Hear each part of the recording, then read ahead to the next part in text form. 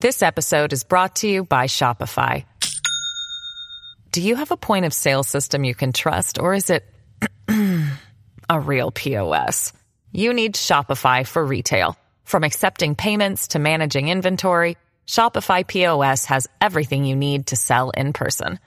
Go to shopify.com/system, all lowercase, to take your retail business to the next level today. That's shopify.com/system. Fox News radio studios in Midtown Manhattan. It's the fastest growing radio talk show. Brian Kilmeade. Hi, everyone. Welcome to the latest moments of the Brian Kilmeade Show. We're in Nashville, really for the final time. We'll be back Monday into New York City. But what a Patriot Awards last night. It was just if you were patriotic, if you want inspiration, motivation, it was where you could find it, the Patriot Awards. If you didn't watch it live, you can still get it on Fox Nation. We'll discuss that with Frank Siller in a matter of moments, and Admiral James Stavridis about the war around us. And Brett Baer is also joining us this hour. So I don't want to waste too much time up top, because we know there's going to be a step-aside, a one-on-one with the Mexican president today, with our president. He better bring up the border, remaining in Mexico, putting 20,000 of their Marines on their border so we don't have hundreds of thousands, if not millions, on our border, illegals. Let's get to the big three. Now, with the stories you need to know, it's Brian's Big Three. Number 3. They should have all gotten the same treatment. None of them should have been indicted. This is a statute that is never applied to former presidents who take documents home with them unless they have shown them or sold them to the foreign enemies. And they haven't. Alan Dershowitz talking about this. Nothing to see here. Joe Biden is about to get a rebuke and a reprieve from any charges over his classified documents case. Really? House Oversight Committee wants transparency. Also, this leak-proof investigation. What did they focus on? What did they find? Was there any one topic that might have benefited the family in another investigation? Number 2. I need everyone to stop what they're doing right now and go read. It's literally 2 pages. Go read A Letter to America. And please come back here and just let me know what you think, because I feel like I'm going through like an existential crisis right now. UBL letters from a nut seems to be found a receptive audience in Gen Zers. We look at the TikTok that fueling the Fuhrer, and I'm talking about putting out Bin Laden's final comments and message to America and thinking Bin Laden is a genius. The twisted minds that are now following him here in America. Number 1. Exactly why there should be assault rifles located next to an MRI machine escapes me. And this is compelling evidence of the fact that Hamas embeds itself in civilian infrastructure of one kind or another. Israel at war. America attacked again in that region, in Syria and in Iraq, while the IDF sends out video of the tunnels and the weaponry located in mosques and, most of all, hospitals. There's some people that you can't convince. I understand that. But the fact is the fact, and the video is the video. They are finally getting smarter, not just doing the right thing, but showing it. They're bringing the reporters with them into this unscripted battlefield and saying, watch us, report what you see. And what the IDF is seeing and revealing, and what reporters are finding, is that you have weaponry by MRI machines in the basements, are Hamas headquarters. In the tunnels are the weapons depots and a place where they plot and plan to kill. So with me right now is Frank Siller.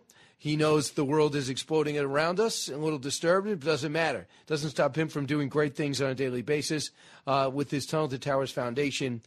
Frank, welcome back. Great job last night. How special was it to have your brother's son named after him on the stage with you at the Patriot Awards?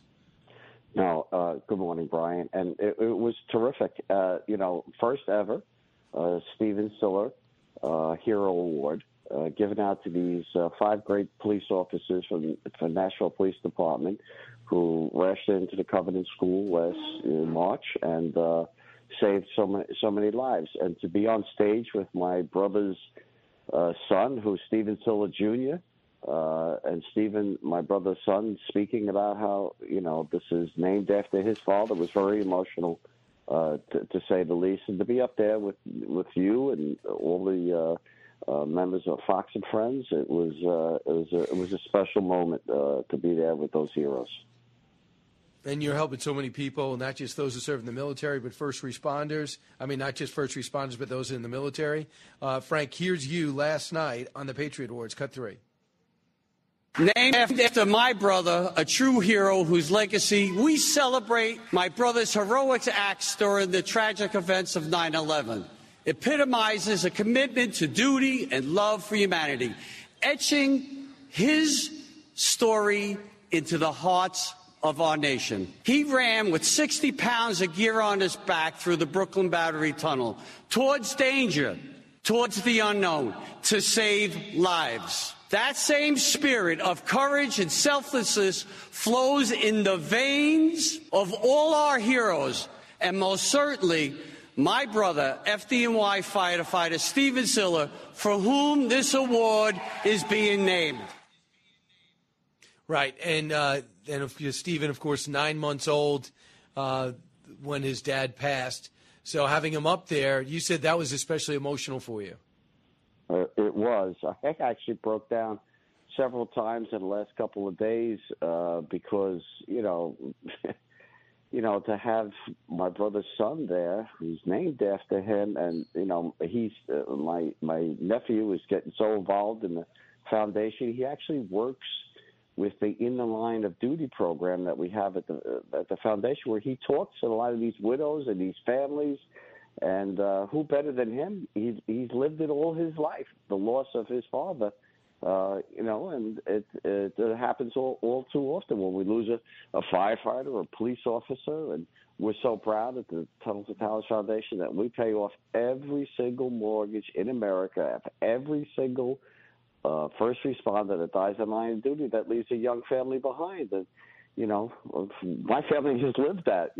My brother, my brother Stephen, we raised him. He was a little boy when my parents died, and he was as much a son to me as he was a brother when he perished on 9/11. But we were so proud of what he did, running through that tunnel and getting there to save other people and giving up his own life, that we started this foundation. And we made a solemn promise as a family that in his honor and in his name, we're going to do good and take that evil act. And we know goodness always defeats evil, and that's what we're doing as a foundation. And to have my nephew up there with me last night and to be with me the last couple of days here and interacting with these great heroes is sad but beautiful.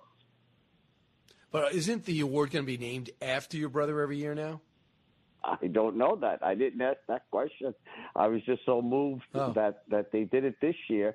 It'd be great. I'm praying for that. I'm gonna motion for it if it's not done already. But the other thing is I'm on it, Frank. You're a man of action, so I'll look into it. So Frank, you're building villages now, right? You're building whole towns. Yeah, so last Thursday, we could go last Thursday. We had the first ever a homeless village that we built in Houston, Texas. We took a 161-room apartment hotel, and we made it into single apartments for these great heroes with their own kitchen, their own bathrooms, their own TV, their own bed, obviously. And on the first floor of this building, we have all the comprehensive services that these great heroes are going to need to assimilate back into society. And we also built in 500-square-foot homes. We had these one of the homes on the plaza there back in New York City. It's still there, by the way. It's still there? It's still there. When I left on Wednesday night, it was still there. Okay, well, good. Because people can see it and go through it and see what kind of comfort, because I call them comfort homes, what kind of comfort we're going to give these, especially Vietnam veterans that have been in the streets for God knows how many years. We're going to take them off the street, every single one of them, and we're going to make sure they have some stability, some comfort, some dignity, and some hope put back into their lives. And we're just proud of this. So we made a promise. We're going to eradicate homelessness amongst our veterans. We're always going to take care of our Gold Star widows that leave, that have young families left behind after their loved one gave their life for their country. What we do for fallen first responders. I just talked about that. We're going to pay off the mortgages all over America. And the catastrophically injured service members and first responders, we're going to build those smart homes all over America. We'll always do that forever. But now we made a promise. We're going to eradicate homelessness amongst our veterans. And Fox is helping us. And that's the beauty of it. And you're listening, so we're helping us. Go to T2T.org, $11 a month, Brian. That $11 a month adds up. It just adds up, and that's how we're able to do it. Certainty of cost and knowing money's coming in also helps you budget, and you're a business guy. Exactly. And it helps you to understand what you're capable of doing. So go there. And by the way, look up Charity Navigator to find out the quality of this charity. It's top notch. Frank Siller, thanks so much. Great to see you again, Frank. And you closed the show for 2 years in a row, and it's quite appropriate. Frank Siller, thank you. Thank you. God bless, Brian. All right, see you back in New York. Meanwhile, coming up next, one of America's finest leaders, Admiral James Stavridis, on the latest on the war in Israel. And what would he do, knowing that our guys were just attacked 3 more times over the last 2 days? Don't move. It's Brian Kilmeade. This episode is brought to you by Shopify. Do you have a point of sale system you can trust, or is it a real POS? You need Shopify for retail. From accepting payments to managing inventory, Shopify POS has everything you need to sell in person. Go to shopify.com/system, all lowercase, to take your retail business to the next level today. That's shopify.com/system. Out of the gates and ready to go. Hey, it's Hutton and Withrow. Hot Mike is here on the Outkick Network. We've got your afternoon covered with the latest sports discussion, and it's available wherever you find your audio. Daily analysis and news. He is hot. I am Mike. Actually, my name is Chad. His name is Jonathan, but you get the picture. We're going to bring it every single day. Whatever you want to call us, we'll respond to. We just want you to respond to what we're dishing out every day. And while you're here, we hope you subscribe to the podcast, like, subscribe, and share.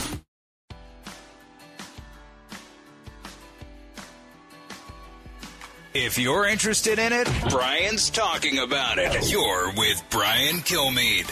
Exactly why there should be assault rifles located next to an MRI machine escapes me. And this is compelling evidence of the fact that Hamas embeds itself in civilian infrastructure of one kind or another. We have our own information that command and control nodes are located either in or under hospitals. There's several of them. And this is something that's really monstrous in what Hamas has done to try to embed itself among civilians. That, of course, is Anthony Blinken talking about the war in Gaza. They're all penetrated deep into that city. And people are saying, well, why are you at a hospital? The hospital needs resources. They don't need to be under attack. Well, tell that to Hamas, who, according to the IDF, who has submitted video, they have a headquarters underneath and a weapons depot inside. Why wouldn't you hit it if you want to eradicate a terror group that just hacked up over 1,200 of your citizens? Many, 790 at least, were civilians. Admiral James Stavridis joins us now, the 16th Allied Commander, New York Times bestseller, all 9 conflicts over the crucible of decision, the Sailor's Bookshelf, and 2034, a novel of the next world war. Admiral, it seems pretty clear that Israel could have done a better job putting out the word on what exactly they were doing militarily, because they were losing ground internationally on the propaganda and the messaging. Could not agree with you more. Let's start with the fact that, yeah, there's a massive war crime happening at that hospital. And the war crime is being committed by Hamas, which is using medical facilities to shield their fighters, conduct command and control. I think that's quite clear, and you heard it from Secretary Blinken. The U.S. has its own sources. Look, I've looked at this intelligence for many, many years. I was in charge of U.S.-Israeli military-to-military cooperation for 4 years. I visited Israel often. Without getting into anything classified, I'll simply say I have a lot of confidence that there are enormous tunnels all throughout Gaza, including underneath that hospital. I think you'll see more in the days ahead. We ought to be calling out Hamas for using hospitals and civilians in this callous, criminal fashion. So we found a few hostage bodies. They claim that they were killed in the bombings. There's deals going on in Qatar, and I think that you probably know something about that. And I just was wondering, strategically, what would you need if you were in charge of this operation to give Hamas a 5-day pause? What would you need? I don't think there is anything at this minute that would cause me to offer a 5-day pause. And I say that with immense respect and sadness for the hostages and for their families. But I think we're still at a stage in the operation where Israel needs to close that noose. And ultimately, Brian, the key military objective here, in addition to rescuing the hostages, the other key military objective, I'll give it to you in one word, tunnels. They have to eradicate those tunnels. That's going to take time, 300 miles under a strip of land that's 25 miles by 6 miles. There's 300 miles of tunnels. That's been the heart of Hamas. It's been the heart of the attacks on Israel. I think Israel needs to continue to close those down. Once that is accomplished and the Israelis have some modicum of security control, I think at that point you could consider a pause of some number of days to allow a hostage exchange. Not until then. So the U.S. is under pressure, I guess, from the Arab community. Have you been in touch with world leaders in the Middle East or leadership about how they're viewing this? We know what they're saying publicly, but how much damage is being done, if any, to their relations with Israel? In my view, there is less damage than is being bruited about by the Arab leadership. In other words, Mohammed bin Salman, the Crown Prince of Saudi Arabia, King Hussein of Jordan, the leadership in Israel, al-Sisi, all of them, of course, are going to publicly align and support the Palestinians. But watch the fact that you're not seeing massive sanctions put on Israel. You're not seeing a breakdown in trade with Israel. You're seeing verbiage and verbal condemnation. But so far, anyway, we have not, Brian, seen a break in the Israeli-Arab actual relations. Israeli ambassadors are still functioning in these capitals, not in Riyadh, of course, but in Jordan and Egypt. So I think that the Arab world, the non-Palestinian Arab world, wants to continue the Abraham Accords. They want to expand that. The Saudis ultimately want to have diplomatic relations with Israel. This is going to delay that process for a year or so. But no, I have not seen actual massive breaks, sanctions, ambassadors recalled, broken diplomatic relations. China and the U.S. Two leaders met. China put this out in their national-run newspaper. They praised the warm meeting between the two leaders in California, a marked shift of rhetoric from months of negotiations aimed at reestablishing what had been a test relationship. They went on to say the most important bilateral relationships in the world is between the U.S. and China. A stable and growing China is good for the United States and the whole world. Read between the lines. Tell me how you feel, Admiral. I think, a lot of life, Brian, you and I have had this conversation. A lot of life is compared to what? And compared to where we were a year ago when you and I on the show were talking quite correctly about the outrageous Chinese behavior, spy balloons above the United States, wolf warrior diplomats. I mean, frankly, who calls their diplomats wolf warriors? We saw nothing but anger and acrimony emanating from Beijing. What a difference a year makes. And in particular, here I'll read between the lines, the Chinese economy is sputtering badly. And Xi Jinping cannot afford to have one of his largest trading partners, that would be the United States of America, simply decouple and walk away. So he needs something. On the other side, President Biden is not looking to have a war over Taiwan or a war in the South China Sea, particularly as he heads into an election year. So reading between the lines, you have two leaders who want something from each other. Therefore, you have a pretty warm meeting, and that's a good thing. Right. All right, so it ended on a positive note, but they also are vulnerable. It might be our chance to go on the offensive, respectfully. Admiral, always great. Thank you.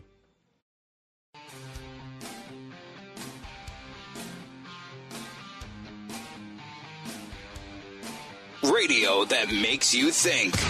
This is the Brian Kilmeade Show. I believe that Donald Trump being elected again would destroy democracy as we know it. I'm concerned. I'm very scared because, he's already said what he would do. He's going to use the power of the office for revenge.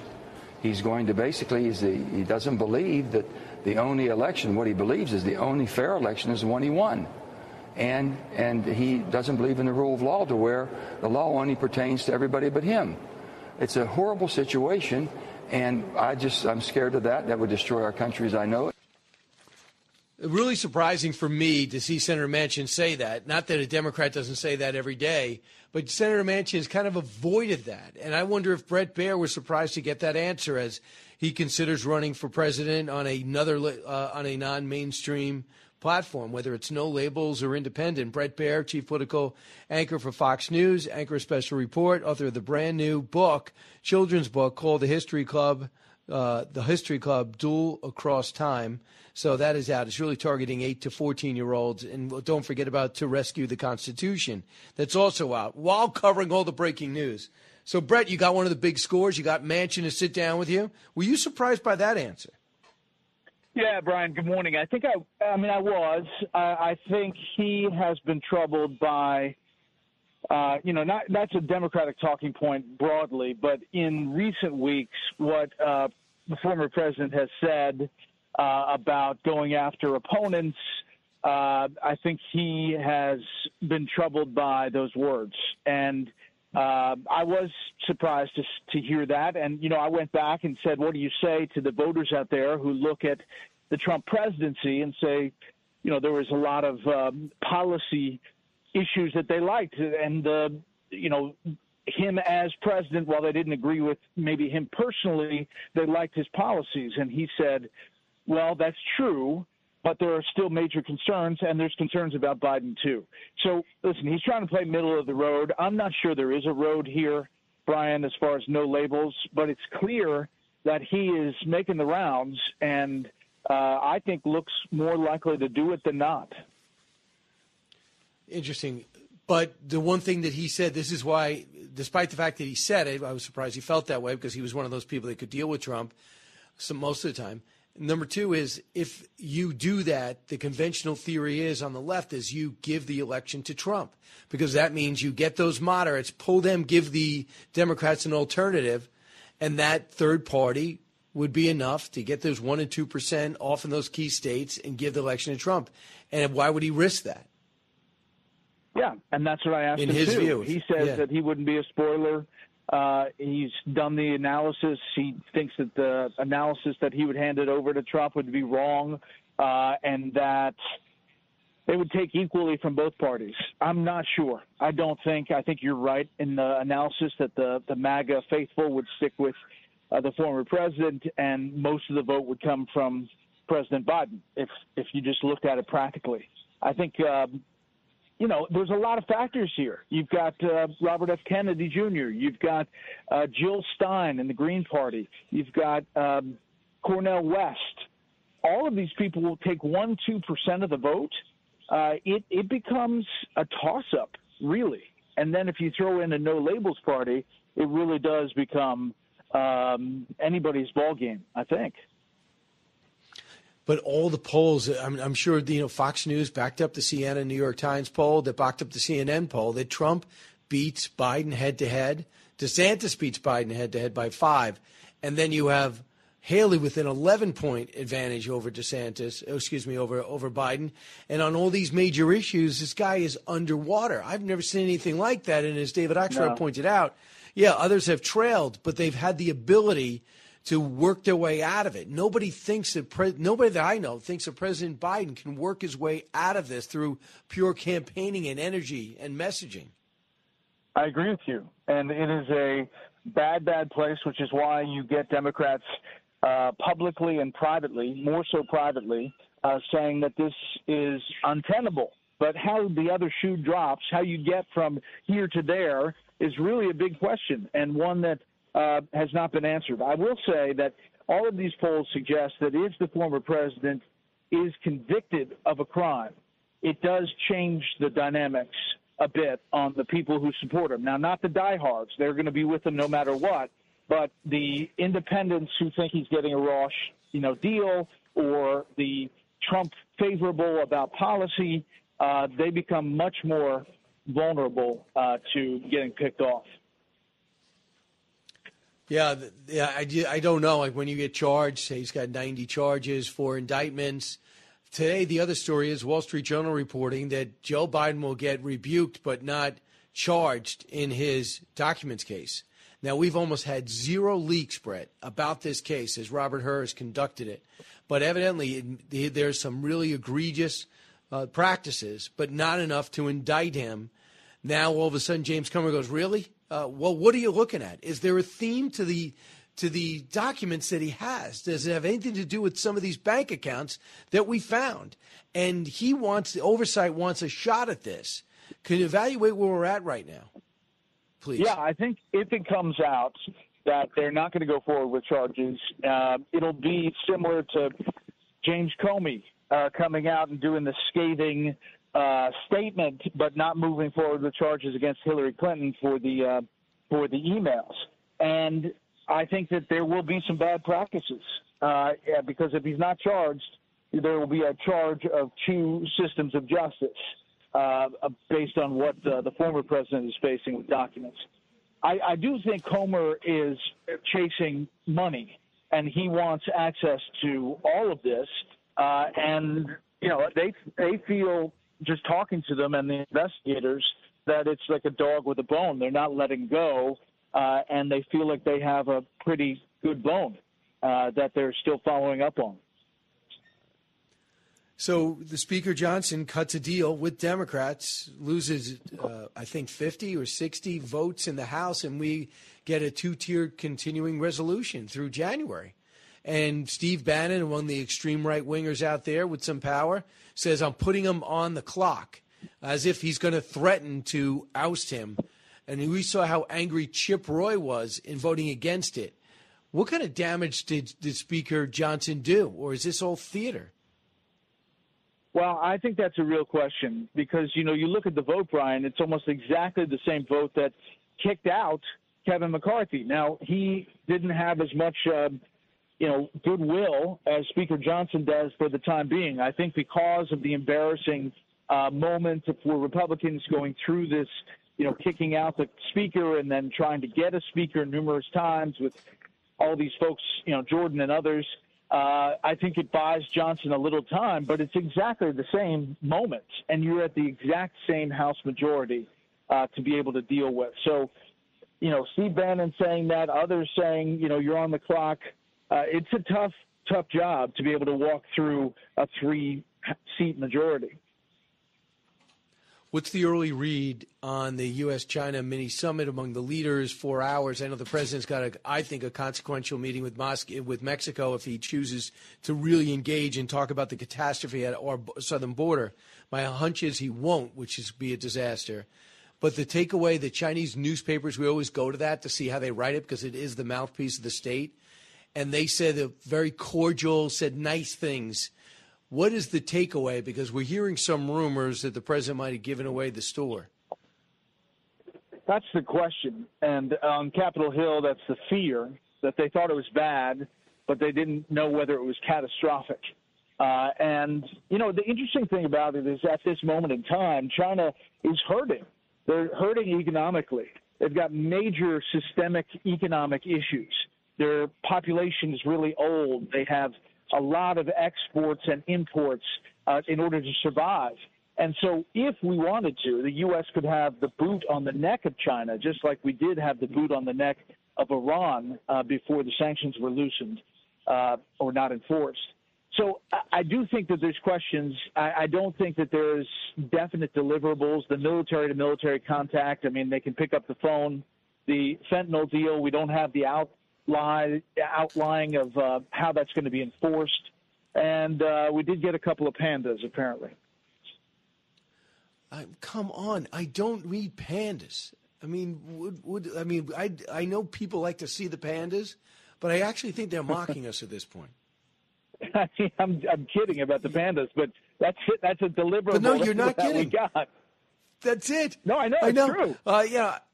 Yeah, I know. And then you said and the other thing they brought up is we're going to be communicating in times of contention between defense departments. Okay, fine. We're not heading off their destroyers. We're not interdicting their planes. We're not getting into within 10 feet of their B-52s. So in a way, we're going to try to deal with the bully. Here's what wasn't discussed: the origins of COVID, the spy balloon, and what exactly happened with all of that. The spy facility that's being built in Cuba, the international effort by China to steal secrets, trade secrets from companies and the government. None of that apparently was discussed. Apparently climate change around the edges was discussed with Secretary Kerry, now climate advisor, a few seats away from the president. But, what is China going to do? They had created coal-fired plants, 2 of them, every couple of weeks in 2022, and that has not stopped. So tell me about your children's book, what the approach was. I know when I get online, I talk about my history books, and just Teddy and Booker T, they say, I wish you could make this for your kids. I wish that my kids can read this. Is that what's behind your latest book? Yeah, it's called History Club, Duel Across Time, and it's the first in the series. What happened was, just like you, I want to do this to open the eyes of not only our generation, but younger generations in particular, and make it readable. I tried with these presidential books to have like a young reader version, but it just wasn't exciting.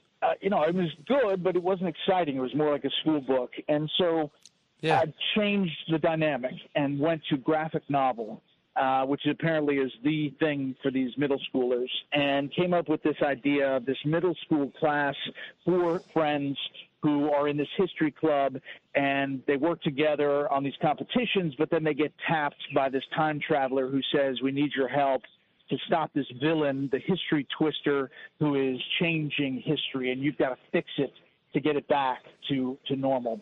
Anyway, it was a vehicle that I could get actual pieces of history all throughout time into this graphic novel, and then sneak in some real history to these really 7 to 14-year-olds. Awesome. And how do we get it? It's out. It came out Tuesday, so Amazon, wherever you get books. It's called The History Club, Duel Across Time. You can go to my website, brettbaer.com. It'll be everywhere. I know you're going to be in Vero Beach. There's a big buzz for your last one. They say, Brett's coming back. I go, no, he came already. And they said no, and they told me about your book. So what other cities can we commit to a Brett Baer sighting? Yeah, so let's see, Thanksgiving week, Wednesday before Thanksgiving, I'll be in Naples at that Barnes & Noble.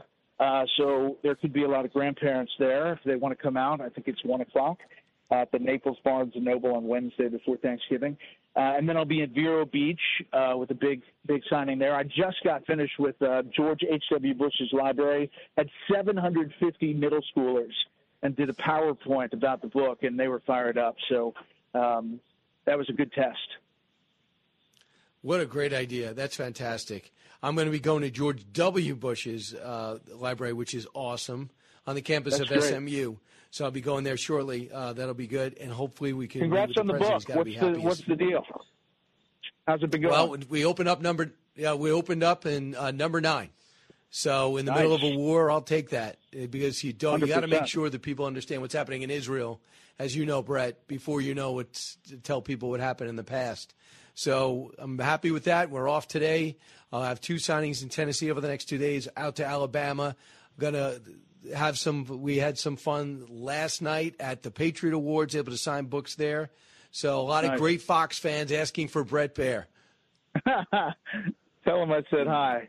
It looked like a great event. You got it. Oh, it was great. Another reason for Fox to be proud. Thanks so much, Brett. Congratulations on the book. And one more time, it's called The History Club, Duel Across Time. Brett Baer, Washington Special Report tonight around 6. Meanwhile, when we come back, I'm going to be able to take your calls for the first time. 1-866-408-7669. Go through your emails, BrianKilmeade.com. Just click on contacts. Don't move. You're with Brian Kilmeade.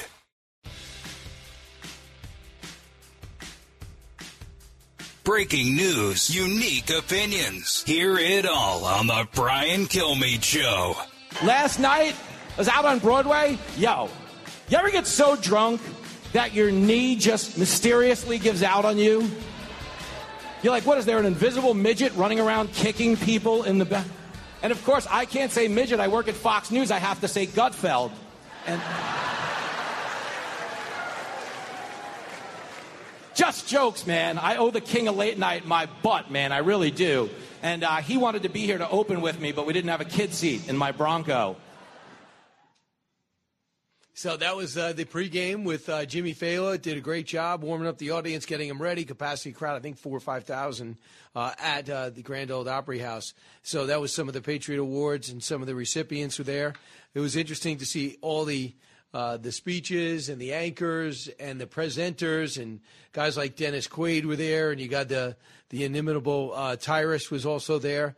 One of the winners was James Patterson. James Patterson just loves to write. He also likes the police. He wrote a book about him. Became a best-selling book, he thought. He looked at the numbers on BookScan. He looked at the numbers on Nielsen, and he said, this is going to be one of my biggest sellers. It wasn't on the New York Times list. And they realized there's a politics in the New York Times. Politics with books, often. You know, it happens before, but maybe never happened to maybe the most successful writer in the country. He got the award because his book just saluted the men and women who put on the uniform and man our streets. Cut to. We need to back our men and women in blue. If we don't, we could end up with a country of cities overrun by criminals, and it's kind of happening already. We need to make sure our police are supported by this rule of law. Bad guys, you do the crime, you do the time. I'm proud to be up here standing in for all these officers and to be honoring our police tonight. Go blue. And what he also said is, and he's taken this from, this is a guy that wrote a bunch of books with Bill Clinton. He's not known as a Democrat or Republican, as far as I know. All of a sudden, he couldn't get any interviews. CBS was not interviewing this book. Really? You're not interested in this book? These are stories of police officers. Not that they're rich, they're not famous. We're not recounting a famous crime that was unsolved. I'm telling you, these officers, this is perilous stuff. A lot of it's on video. And if you don't, if you don't want to do a segment, I mean, you see how visual this segment could be. Could not get booked. And that's why he was more than happy to take the award last night, Patriot Awards. He did a great thing. He lifted up the morale of many cops, maybe converted some kids to be police officers, which is great. And then we find out in places like New York City, the first thing they cut because of the illegal immigrant process, because they need billions of dollars, they cancel the police academies. They're going to not replenish the force as they retire because of the climate in many situations are just, it's been 20 years. Hey, go out and pick up Teddy and Booker T, the story of two American icons who blaze a path to racial equality at BrianKilmeade.com. There's also a button. You can click on it, go to my local bookstore, and I'll be able to sign it and send it out for the holidays. Don't move. From high atop Fox News headquarters in New York City, always seeking solutions, never sowing division. It's Brian Kilmeade. Hi, everyone. Welcome to the latest moments of the Brian Kilmeade Show. Normally, I'd say I'm coming to you from Manhattan. I'm not. I'm coming to you from Nashville, Tennessee, as the guy with the deep voice just said. Fresh off the Patriot Awards. So glad to be here. Does not mean we don't have a lot of New York news going on, which is national news. I think a lot of this. If you want retribution, why would you be targeting Mayor Adams, who's been critical of President Biden? Suddenly, just when he was about to go visit the White House, now all of a sudden you got to worry about links to Turkey. My sense is it's serious. My sense is you could find something on anybody at any time. Everybody listening right now, they'll find some vulnerability with you, and I think it's getting really scary. And you're talking to a guy that I've only talked to Mayor Adams twice. Twice he's pledged to come on. He hasn't. So I think it's pretty scary when people who are in power just want to take you down, even if you're in their own party, if they can find the Justice Department is behind this. Josh Krasharrow is going to be with us at the bottom of the hour. The ongoing APEC summit comes to a close shortly. The president gets to fly back to Delaware and visit his secret documents, or at least where they used to be. So let's get to the big three. Now, with the stories you need to know, it's Brian's Big Three. Number 3. They should have all gotten the same treatment. None of them should have been indicted. This is a statute that is never applied to former presidents who take documents home with them unless they have shown them or sold them to the foreign enemies. And they haven't. That's Alan Dershowitz. Nothing to see here. Joe Biden is about to get a rebuke and a reprieve from any charges over his classified documents case. Really? House Oversight Committee says, wait a second. What about some transparency? Not one leak on this investigation. Is there some of those documents that would be consistent with the investigation they are doing on the Biden family? Let's see. Let's find out. Will we? Number 2. I need everyone to stop what they're doing right now and go read. It's literally 2 pages. Go read A Letter to America. And please come back here and just let me know what you think, because I feel like I'm going through like an existential crisis right now. Unbelievable. UBL Letters from a Nut seems to have found a receptive audience in America, Gen Zer specifically. We look at this TikTok-fueled furor and twisted minds they are twisting. Number 1. Exactly why there should be assault rifles located next to an MRI machine escapes me. And this is compelling evidence of the fact that Hamas embeds itself in civilian infrastructure of one kind or another. That, of course, is Anthony Blinken, and he is talking about what is going on with Israel at war. Americans attacked again while the IDF sends out video of tunnels. So we're up to 59 attacks on our guys since October 17th. October 17th, we've hit back maybe 4, possibly 5 times. Might have killed a handful of guys, but they're trying to kill all our guys.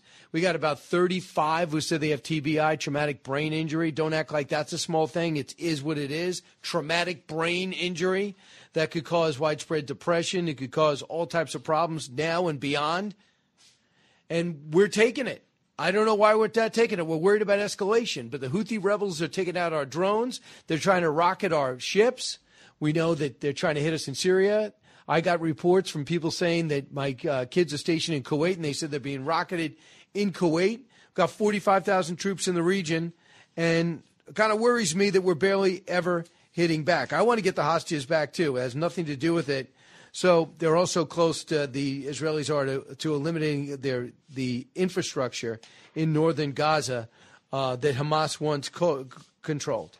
So you talk about what's happening in Syria. We watched that there were multiple attacks on our guys again.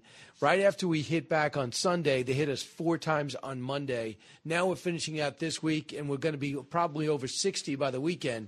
Until we just go ahead and wipe out some Iranian base, until we start taking shots at destroying militias in Iraq, our guys are going to be unnecessarily unsafe. And I just don't find that acceptable. I hope you don't either. I think we have to give our guys a chance to fight. So here's what Matt Miller said yesterday about what's happening with Gaza. Here's what Matt Miller, the State Department spokesman, said what's happening with us not focusing on the positive, like how many have gotten out from there. Cut 13. We have nearly 700 American citizens, legal permanent residents, and family members who have gotten out of Gaza through Rafah Gate. There are a little under 900 who are left. Of that number, around 300 of them or so are American citizens, and the others are legal permanent residents and their family members. We're trying to get more out all the time and remain in contact with the American citizens and family members that are left. So they also are pointing out, the IDF is, we're trying to get guys out of Gaza. It looks like we're starting to do that. Humanitarian aid is coming in, about 500 trucks. Got it. Understood that. But also I think it's important to point out the IDF is doing something they haven't been doing. They're actually bringing reporters with them into the battlefield, right at the tip of the spear, and saying, tape this. I'm going to show you what we have. I'm looking at a hospital. I'm looking at a mosque. I'm looking at a daycare center. And why are we targeting that? Well, look at my feet. There's a tunnel here. That's what they're doing. Hamas builds their stuff at places where people with values and ethics would have trouble bombing. And I don't know how precise they've been, but Israel's got a great reputation. And hospitals have been hurting, but you should know they're hurting because they're virtual weapons depots. Weapons depots for Hamas. Cut 10, Lieutenant General Herzi Halava. We are close to destroying the military system in the North Gaza Strip, much as it depends on us, and we will continue to other areas if we can. Yeah, they're going to look to push everybody south. They're going to look to get all the civilians out. But they can't stop bombing in these areas, but they have to do a better job selling it. And I think they are. I think that's an important part of this. Do not give your enemy something to say Israel is just trying to kill every Palestinian. Number one, they're not. And number two is just don't lose the PR war. Is that possible? In terms of these protests, I can't believe after I saw 300,000 show up for the pro-Israeli march on Washington, not march, but rally on Washington, I did not think that I would see more protests like I'm seeing now.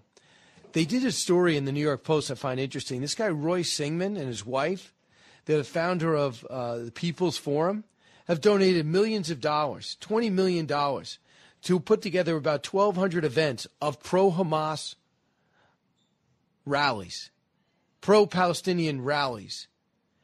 And they also brought up, this guy Roy Singman, that he basically has a house in Shanghai, very tight with the Chinese, very successful business. So these pro-Palestinian protests, a lot of these people are being paid by people like him in organizations like that. For Tlaib, who got censured, you think that she'd have trouble getting a ride from a Uber. Now she's getting speaking gigs at Arizona State. The student group there invited her to talk about how Israel is the aggressor and how the Palestinians are getting a raw deal. I was astounded by that. And I'm also astounded by other colleges that are experiencing a rise in the Palestinian cause. There's a ton of them are just deciding, like Ohio State, University of North Carolina, University of Cincinnati, University of Michigan. There are pro-Palestinian protests expected at these colleges over the weekend. Tlaib is getting speaking gigs.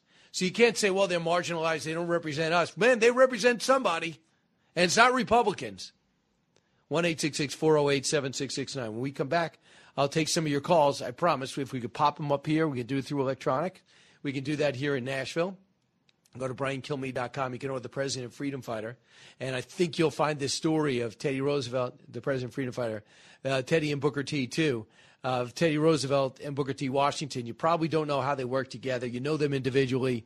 I think that's what I'm trying to accomplish, what people really want.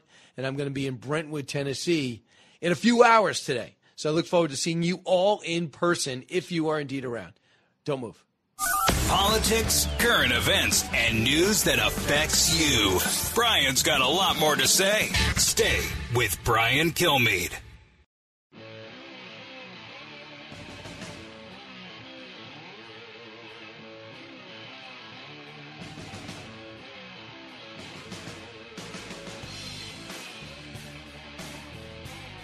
The fastest 3 hours in radio. You're with Brian Kilmeade. This morning I read Letter to America, which is Usama Bin Laden's letter to America explaining why he attacked Americans. And I am ashamed to say that I not only have never read this letter, but I didn't even know this letter existed. It's wild, and everyone should read it. If you haven't read it yet, read it. However, be forewarned that this has left me very disillusioned, and I feel the same exact way I felt when I was deconstructing Christianity. I feel a little bit just confused, like I have entered into another timeline. What is this? And yeah, so go read it. So one of these influencers got a hold of what was posted on The Guardian, which was a letter to America from that lunatic Usama Bin Laden, the terrorist, who thankfully we killed after he killed so many Americans over the years, dating back to the embassy bombings. We know about this. There's been movies about this, but now suddenly we can't figure out that he's the bad guy with these next generations.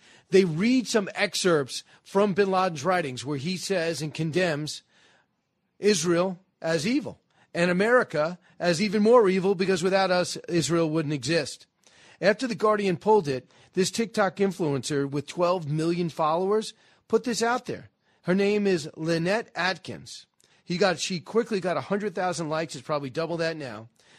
In the letter to America, Bin Laden accused the U.S. of being complicit in the oppression of Palestinians and spreading AIDS throughout the world. That's right. We started AIDS throughout the world. Fantastic. The letter began to get traction after the UK newspaper put it out. They do a lot of things. In this letter to America, upon further review, you will find out that women should not have jobs, that women should serve strangers and visitors. That should be their focus. But in America, the fact that they have jobs makes them evil. How many times have I said that? Every time I see a woman working, you know how angry Bin Laden's going to get. We should really think twice about it. Here's more, cut 16. So I just read A Letter to America, and I will never look at life the same. I will never look at this country the same. Please read it, and if you have read it, let me know if you are also going through an existential crisis in this very moment, because in the last 20 minutes, my entire viewpoint on the entire life I have believed and I have lived has changed. Please read that entire letter.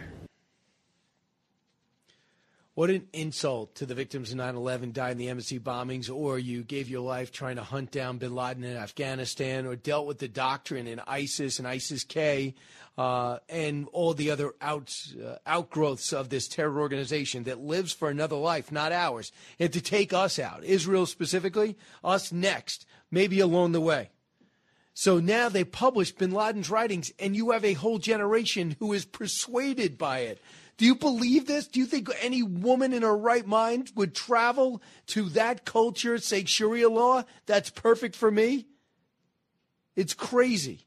And by the way, why would they even publishing Bin Laden's letters? Why would you give them that? Why would you give that organization oxygen? Here's John Miller, who was the first I know of to sit down with Bin Laden one-on-one in a cave, cut 18.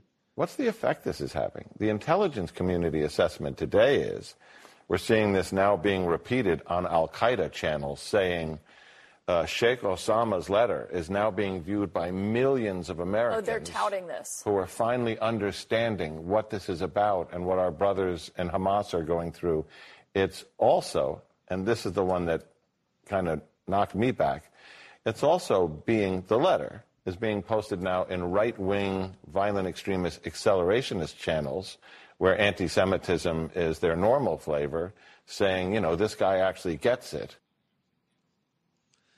Right-wing accelerants channels? What are you even talking about? That's your former deputy police chief in New York City, too, by the way. He did such a good job as a reporter, they actually hired him. A couple of them did. I think one that loved him the most was probably Bloomberg, and they stuck around for Ray Kelly. So I have respect for him. I interviewed him a couple of times, but I don't even know why he felt. Does he feel compelled to bring right-wing up into this? Most of the right-wing is not pro-Bin Laden, ever, in any way. The anti-Semitism that's come up, now letters from Bin Laden put forward by TikTok, and now TikTok says, what is the big threat to free market America? Say, Ayan Hirsch Ali, who will be joining me on One Nation this weekend at 9 o'clock Eastern Time, knows all about this mindset. They put out a fatwa on her life. They wanted to kill her, and she knows how little they think of women in that culture. Cut 20. I am surprised. I'm shocked. I'm disgusted like everyone else, but not at the kids, not at the 25-year-old, 20-year-old TikTok users. It's our education system. It's our media system. If you look at what happened in the last 20 years, it's the rise and rise of the woke mind virus. And what does the woke mind virus do? It propagates that America is a place built on slavery. It's about exploitation. It goes to other countries and it kills and it enslaves and it exploits and all of these things. Amazing. And that is true. And she lived it. Will you please listen to her? That's one of the reasons I booked her. I'm also going to take two great war correspondents, Benjamin Hall, who lost life, almost lost his life, but definitely lost his limb and got an eye in the war in Ukraine. Been covering, he interviewed ISIS heads. He's interviewed Hamas heads as well as great Trey Yingst. But I want them as analysts to tell me what's going on there. I want them as analysts to explain the mindset there. Newt Gingrich is one that's just fed up with this whole thing, cannot believe it, and said it to Sean Hannity last night, cut 22. If people are passive, if they're timid, if they're afraid, evil dominates. This is not complicated at all.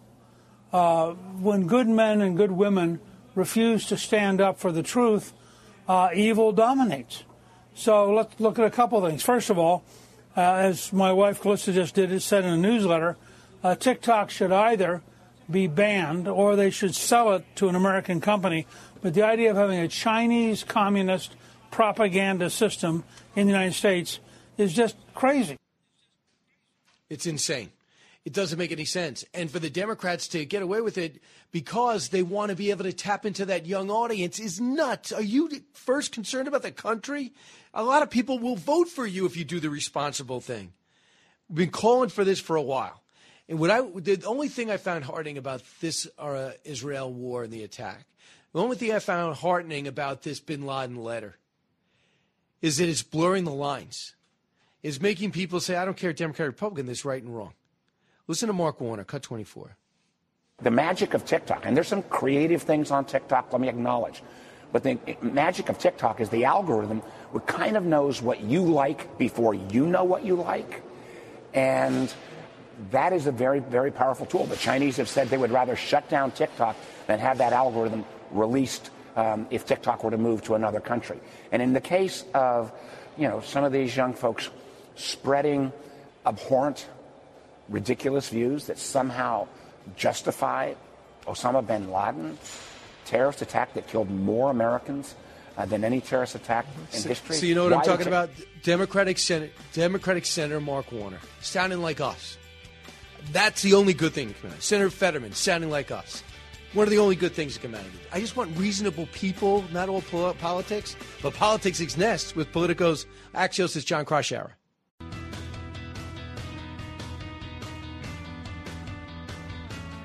The talk show that's getting you talking. You're with Brian Kilmeade. This is a place where I do a little bedwetting. When I'm sitting up at night, this is the thing I worry about. If Joe Manchin decides he wants to run on a third-party ticket, that could elect Donald Trump. And we need to be very clear about some of these third-party candidacies. I think RFK Jr. is different. I think he's speaking at CPAC. He's talking about MAGA stuff. I think in the end he takes votes away from Trump, not Biden.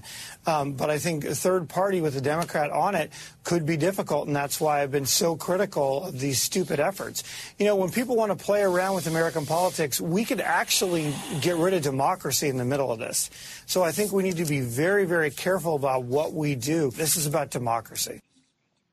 Exactly. We don't want democracy. Multiple candidates and multiple choices on ballots. That's the worst. How about make this great democracy? Let's make one candidate. Then the democracy will be fantastic. Josh Kroshauer is with us now. He's a Fox News political analyst, editor-in-chief of Jewish Insider and Axios. Josh, welcome back. Your thoughts about Jim Messina, a Democratic strategist, got Obama elected twice, weighing in on the fear of a third party. Yeah, well, Jim Messina has been something of a broken record. He's a partisan. He's going to say that the Democrats are panicking unnecessarily, but the reality is that this is nothing like Obama's reelection campaign in 2011, the run-up to 2012. First of all, Obama's base support was much stronger. The perception of the economy is actually worse now if you look at the data head-to-head. And Obama, I think most importantly, was fundamentally a very charismatic and talented politician who could drive home a message. And the worry about Biden, and you see this in every poll, is about his age and his ability to really, even drive home a message or a soundbite or get some relief for voters who, look, I think age is an issue in and of itself, but it's also an issue when it comes to not being able to do a press conference and really inspire his supporters, not being able to really articulate what the argument is effectively from whether it's an interview or a press conference or any kind of public communication. So, I mean, the notion that this is the same as 2011, 2012, and then, the third party stuff that you play the sound bites of, Brian, I mean, there are a lot of candidates. I actually think Robert F. Kennedy Jr. is as much a threat to Biden as he is to Trump, because when you look at the polling, there are a lot of Hispanic and African-American non-white voters who actually are intrigued by the Robert F. Kennedy candidacy, and that's a dynamic to look at in some of these individual states. So, look, between the third-party factor, Obama's political talent compared to Biden's, and the age factor, I just think we're talking apples to oranges and anything. And there should be a lot of bedwetting going on in Democratic circles, because the polling is unequivocal, is consistent and pretty clear in that Biden's in a whole lot of trouble, and the Democratic Party has a lot of challenges ahead in 2024. Your opinion, Josh. You know how we used to hear certain elements of Bush 41's administration to try to send a message to Bush 43, and we would say Scowcroft would not be saying that if 41 was upset by it, but it was his way to communicate almost to his son about policy. I'm wondering, would Axelrod be coming out against Biden if Obama didn't feel the same way? And you tell me I'm wrong, but you just know these players better than I do. Well, what I can tell you, Brian, is that there are a lot of very smart Democratic political professionals that I talk to, that a lot of folks talk to, who privately, at least, are very, very nervous, that are very concerned about the state of play politically, that are worried that Biden, as far as the age factor, that's not going to get any better or any easier to handle as we get closer to 2024. And look, I think anyone who thinks that replacing Biden on the ticket is going to be some magic salvo they're also mistaken. In fact, the Fox poll that you guys did this week, which was really fascinating, it showed Trump beating every Democrat including Gavin Newsom, including Gretchen Whitmer. So this is not it goes beyond Biden. I think a lot of it are related to issues where the Democratic Party has been pulled to the left on some issues. They've not been able to have a strong message on the economy. So there are things that are beyond Biden. But Biden is down in the Fox poll by 4 points, and there are a lot of, if you look under the hood, a lot of challenging realities that the party is facing with him as a nominee. So, Josh, I'll bring you to that right now. Fox News poll. Issues the GOP handles better than Democrats. Border security, plus 24. National security, plus 20. Terrorism, plus 18. Inflation, plus 12. Foreign policy, plus 12. Crime, plus 12. And government spending, plus 11. Now, extremely concerned. I find this. Democrats are extremely concerned, 88% on guns, 85% political divisions, 84% inflation, and then abortion is there another one of their concerns. For Republicans, personal rights, higher crime. This is 82 and 82. And political division is number 3. The war in Israel is the 5th.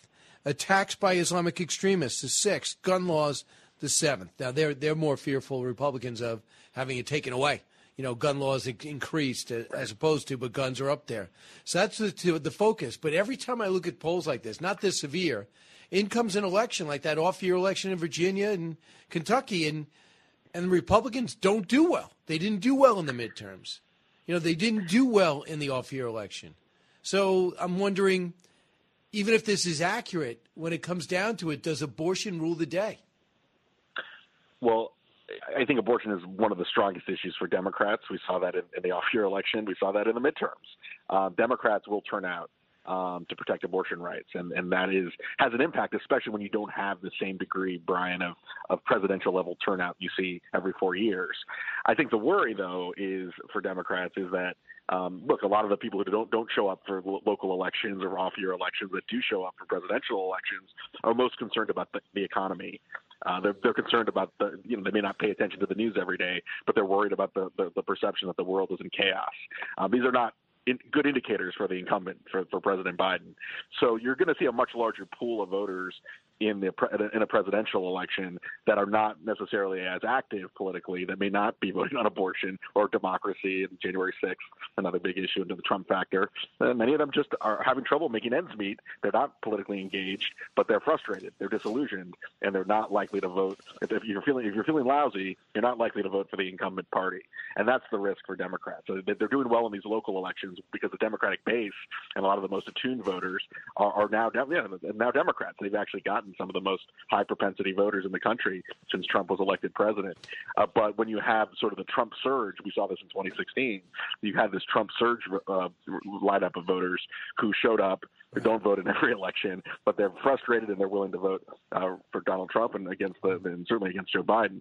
So that's the worry for the White House. It's a different dynamic in a local and presidential election. It's just amazing. They already called Trump Hitler 3 times in 5 days. I'm like, wait a second, guys, shouldn't you wait for the Hitler comments until October? I mean, we're going to be so numb to it. You could play, don't play your hand. So, Josh, I want you to hear what Joe Biden said about Gavin Newsom out in the APEC summit after meeting with the Chinese president. Listen. 2 years ago, when the United States offered to host this summit, we knew we needed a location dynamic and diverse and as APEC itself. and they pick in San Francisco, here we are. I want to talk about Governor Newsom. I want to thank him. He's been one hell of a governor, man. Matter of fact, he could do anything you want. He could have the job I'm looking for. Kind of weird. I mean, he said it a couple of times. I mean, what is that? Just is he just in the point in his life where he just says everything that's on his mind? Well, I guess when you get to a certain age, sometimes you don't have the same filter that you might have otherwise. But, I mean, that was a hell of a comment. I don't know if that. That's exactly what everyone else is thinking. But look, the reality is, like, even let's say Democrats wanted Gavin Newsom, he's the best nominee in their mind, and they wanted to figure out a way. The logistics of trying to get from point A to point B. I mean, first of all, you have a vice president who was just as unpopular, if you believe the polls, as President Biden, and if not more so, in Kamala Harris. So she would be the heir apparent if somehow Biden wanted to hand the baton over. And then there are a lot of other Democrats out there that also have very, very large public profiles. I do think Newsom is like a very, very fascinating political figure who governs one of the biggest states in the country, and certainly is getting attention. I've seen him all over TV. I'm sure the president does too. But the notion that Biden could kind of hand the baton to anyone, it would be, if there's anyone that he kind of endorsed or anointed as his successor in that kind of fantasy scenario, it would most likely be the vice president. He's kind of left himself with little choice in that regard. Right. I don't know. Listen, Josh, I'm open to the fact that I've never seen anything like this. From the multiple candidates that are going to be on the ballot probably to the trials that are going to challenge Trump, to the fact that you have a candidate that nobody in his own party wants, and then you have a vice president who's a minority in a party that prides itself on that, who's going to be pushed out if they feel they're going to lose. I mean, that's the fear they have of losing this power. We might get up one day and just hear that, Kamala Harris has agreed to be Secretary of State or Interior for Gavin Newsom, or she's going to step aside for personal reasons. I'm not sure. I know she's a favorite of Barack Obama. I know they're tight. But I know I don't know. But I want you to hear, I just got to salute the Republicans. They really don't want to be in the majority in the House. And every time I think that they do, people make statements like this. Listen to Chip Roy. I want my Republican colleagues to give me one thing, that I can go campaign on and say we did. One. Anybody sitting in the complex, if you want to come down to the floor and come explain to me one material, meaningful, significant thing the Republican majority has done besides, well, I guess it's not as bad as the Democrats. Thanks. Thank you. If I'm a Democrat, I go, thank you very much. I'll take that whole thing. Thank you. I'll pay for the rights to that, and that is my ad. I'll just say, this is paid for by Chip Roy. I mean, what are they thinking? Well, they're not thinking. I mean, look, I think there's a point he's making. There's a point he's making, which is that the Republicans have much more glued together by what they're against, Joe Biden, progressivism, wokeism, all that stuff, rather than what they're for. They can't agree on. We've talked about this before a lot, Brian. There's almost as much division between sort of the MAGA wing of the party and the traditional wing of the party as there is between some Republicans and Democrats.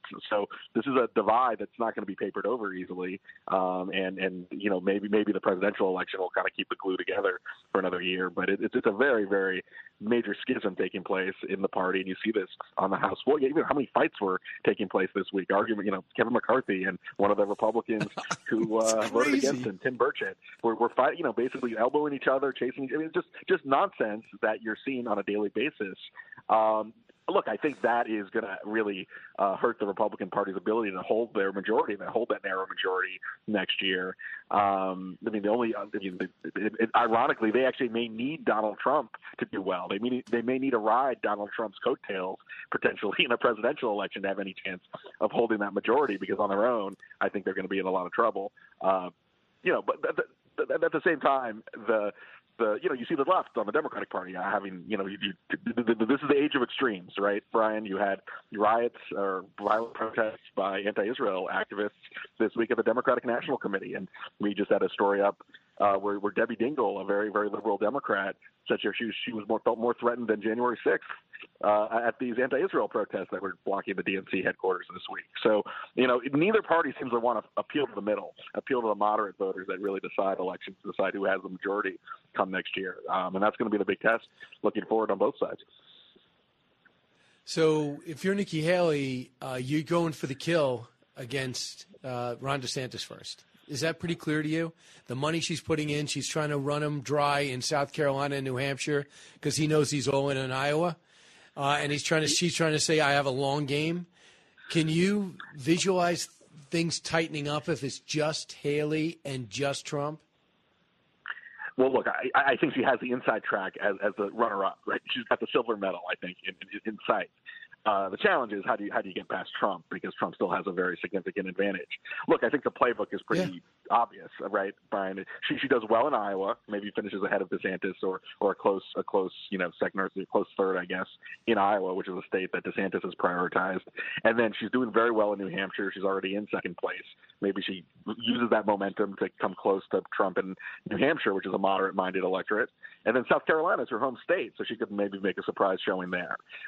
Look, she still faces a lot of hurdles one-on-one against Trump, but she, more than DeSantis, she actually has a playbook. There's a very logical theory of the case where she overperforms in Iowa, does really well in New Hampshire, and then showcases her strengths in her home state of South Carolina to make this a true one-on-one contest by Super Tuesday. And by the way, Brian, Super Tuesday is coinciding with the trial, the likely trial that Trump's going to be facing on the January 6th charges in Washington, D.C. So, look, it's kind of a bank shot scenario for Haley, but you're right. She has the money. She's got the momentum, and she's the most electable and most broadly appealing candidate right now among the Trump alternatives.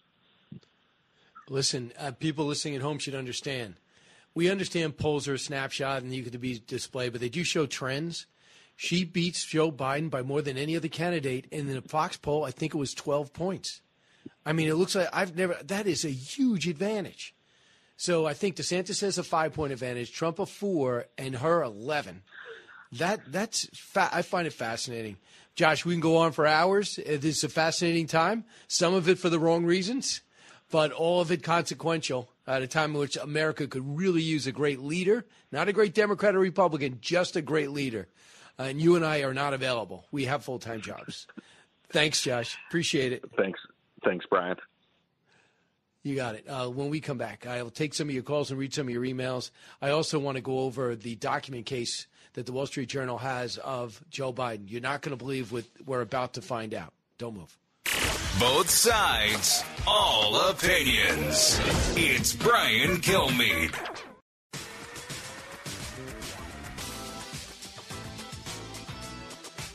He's so busy, he'll make your head spin.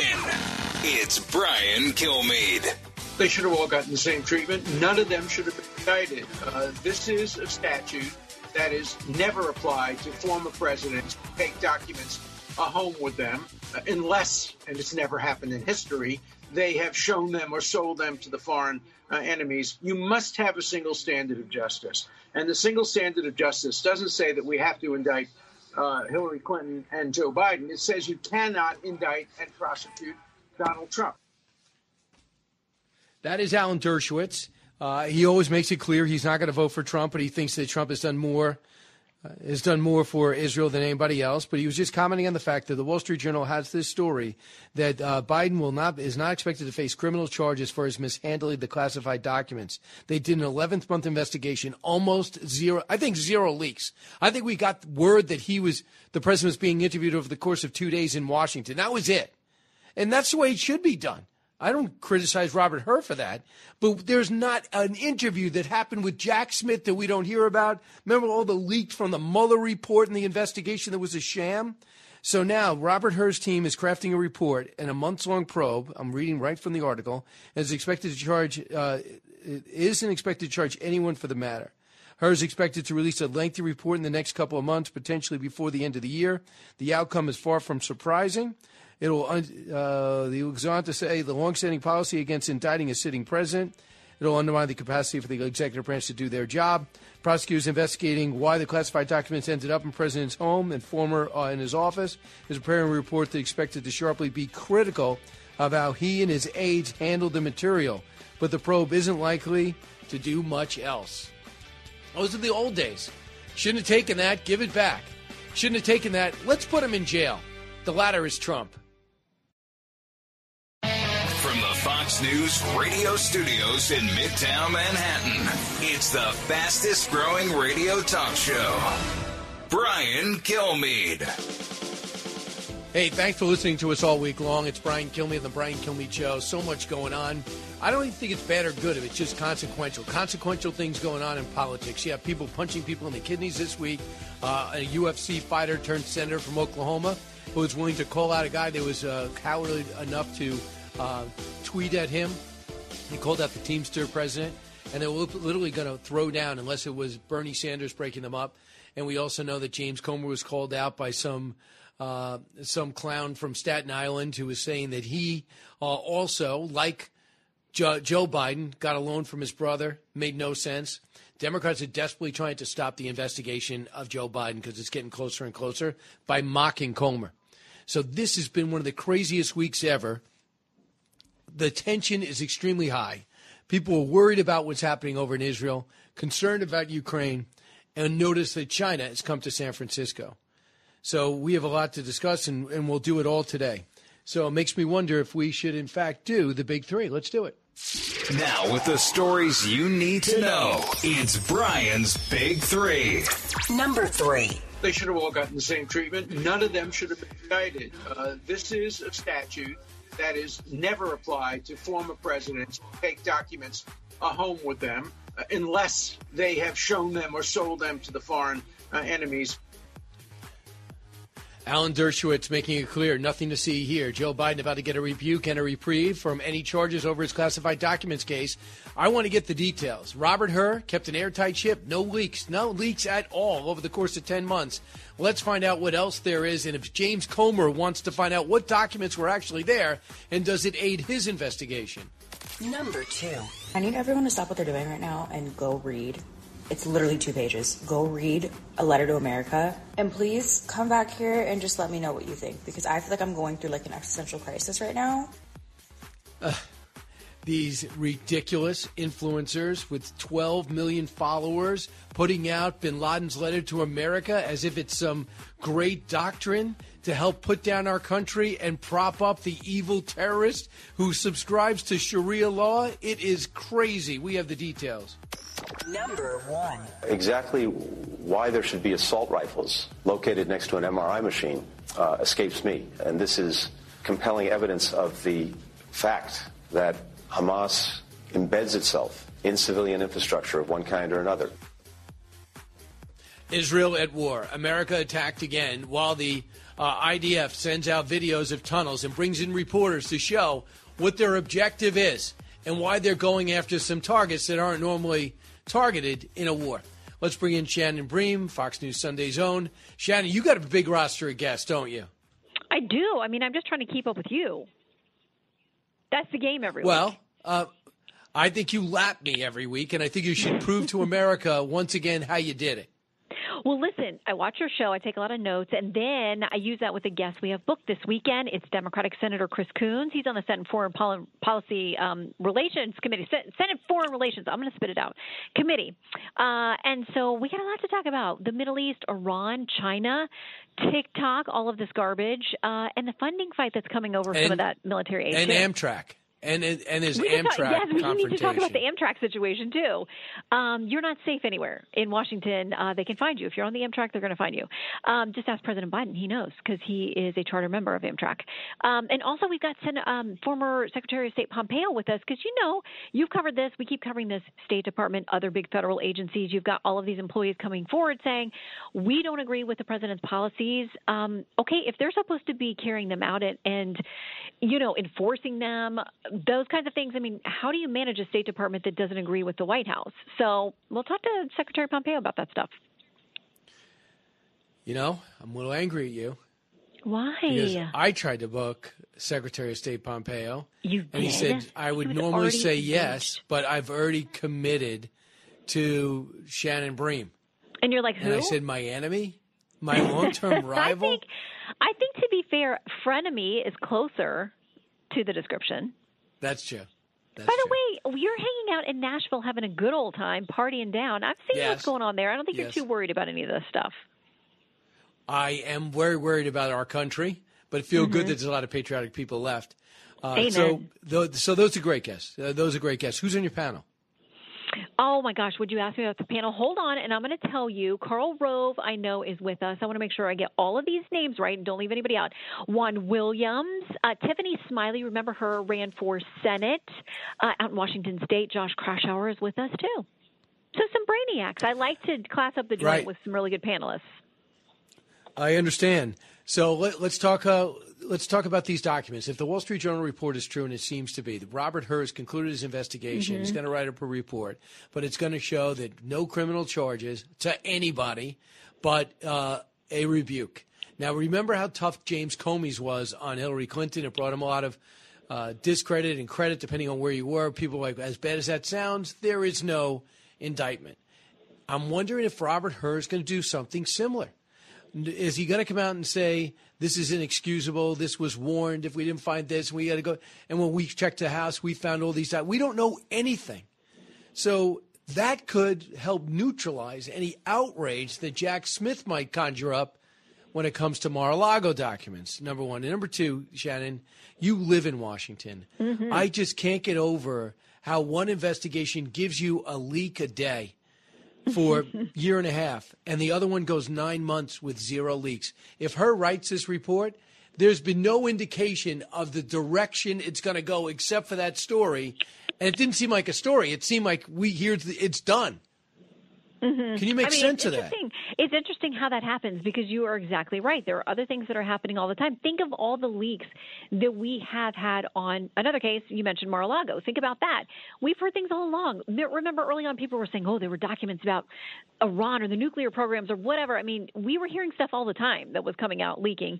And you're right. The Hur thing has been really quiet. We just haven't heard much about it. So if Wall Street Journal is correct, it is going to be, I understand, sharply critical of the Biden administration and aides and people who handled those documents like, you guys really messed this up.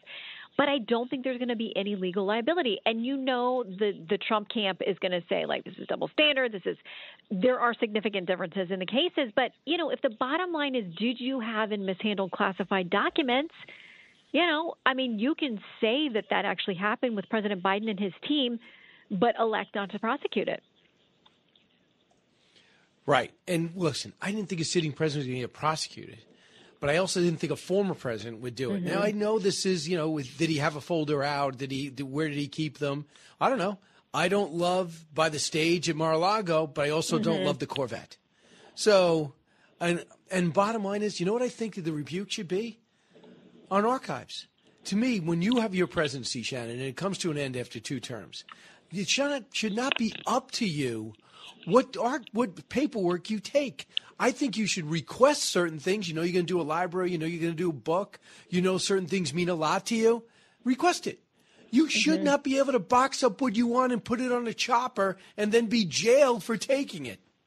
Well, it creates all kinds of problems, clearly, because we know that almost every former president has had some point where they've had to work with the National Archives and say, like, oh, yeah, maybe we have some stuff that shouldn't be here. That's not super uncommon.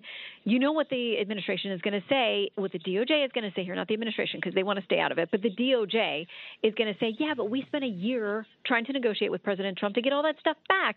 They've made allegations that it wasn't just a misunderstanding over documents. Their allegations are that there were coordinated efforts with employees, with legal teams to deceive the FBI about what they had, to potentially move and hide things. So, there are a lot of people involved that make this a different situation. I hear you. We'll see what the truth is. I also know this, that I've never seen, I don't remember attorneys flipping. Maybe I think with Mob, I think that they tried to get Bruce Cutler when he was representing John Gotti. They tried to put charges on him to get him to flip on Gotti. I have seen more lawyers turn on Trump and accept deals than probably we'll ever see in my lifetime. How many? 5 within Georgia, 1 in the Mar-a-Lago case. And can you imagine saying, listen, to your joy, you think you're having a private conversation with a lawyer. Next thing you know, that lawyer is talking to the defense or the prosecution. Yeah, and that's really tricky because to pierce attorney-client privilege is a very big deal. But if they can argue that your attorney has been involved or been a party to in some way some criminal activity or helping you carry out criminal activity, that's a different case. And they've made a lot of those allegations. So you're right. Georgia, a lot of those folks have had plea deals now. And down in Mar-a-Lago, you've got employees who have flipped and a lot of people who would know a lot about what happened with these documents, that when the rubber meets the road, these people do not have the same financial resources that President Trump does. So for them to mount a defense could actually wipe them out or send them into bankruptcy. And they have some really hard decisions to make about their own lives and their families, too. So Bin Laden, can you and I agree, bad guy? Absolutely. And if you lived through 9/11, then you have no doubts about that. Or Cole bombing, the embassy bombing. Mm-hmm. You could say Khobar Towers, too. So anything. This guy just made it his life mission to kill as many Americans as possible, others along the way. And now his papers get published. His letter to America is published in The Guardian, quickly taken down, but not before it was on social media sites. Twitter took it down. I think Facebook did, too, but TikTok left it up until recently. At which time influencers accelerated it. 12 million was one. The other one had 10 million. And listen to some of the videos after they read it, which talks about America being satanic for supporting Israel and started the AIDS epidemic and other things. This still is what they said about it. Cut 16. So I just read a letter to America, and I will never look at life the same. I will never look at this country the same. Please read it. And if you have read it, let me know if you are also going through an existential crisis in this very moment. Because in the last 20 minutes, my entire viewpoint on the entire life I have believed and I have lived has changed. Please read that entire letter. She's going through a crisis after reading Bin Laden's doctrine. Do you believe this?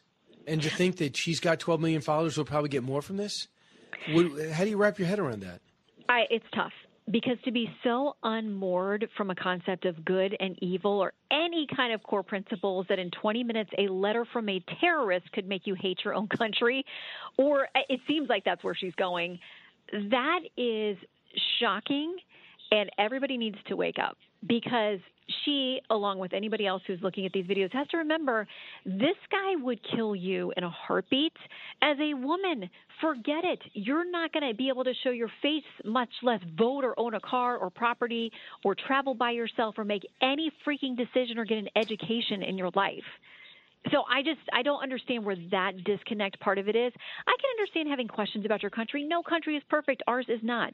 But if in 20 minutes a terrorist who would absolutely wipe you out and in which you would be treated as a piece of property in his worldview can turn you against your own country, I'm scared for the youth of America. But keep in mind what they're being taught, K through 12 and higher ed. A lot of them aren't even being taught about 9/11, the reality of what it was, and who this guy was.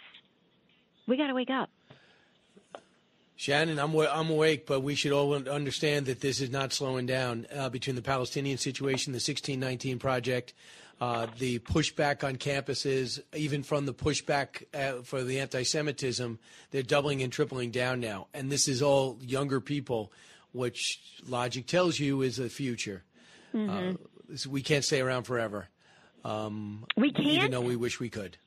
Well, I know the world wishes Brian Kilmeade would stick around, so don't go anywhere. Right, and they just haven't put it in writing. We hope to see that someday. Shannon, I wish you all the luck on Fox News Sunday, but first you're going to be watching? Saturday night, One Nation with Brian Kilmeade. 9 o'clock. Go get him, Shannon. Back in a moment.